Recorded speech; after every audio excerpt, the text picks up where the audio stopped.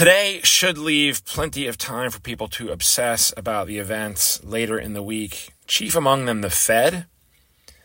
But this should be the last bout of volatility we should see this year. And not just because of triple witching. Next week, there's very little on the calendar ahead of the Christmas holiday.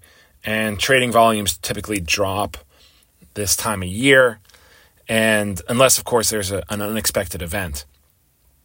But the Fed meeting, where that is concerned, there's no surprises are likely.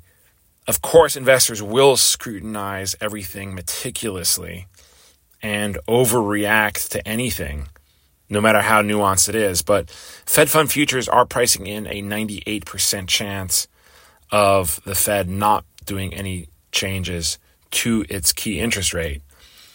It is possible, though, that traders have gotten a little too optimistic with these hopes of a rate cut.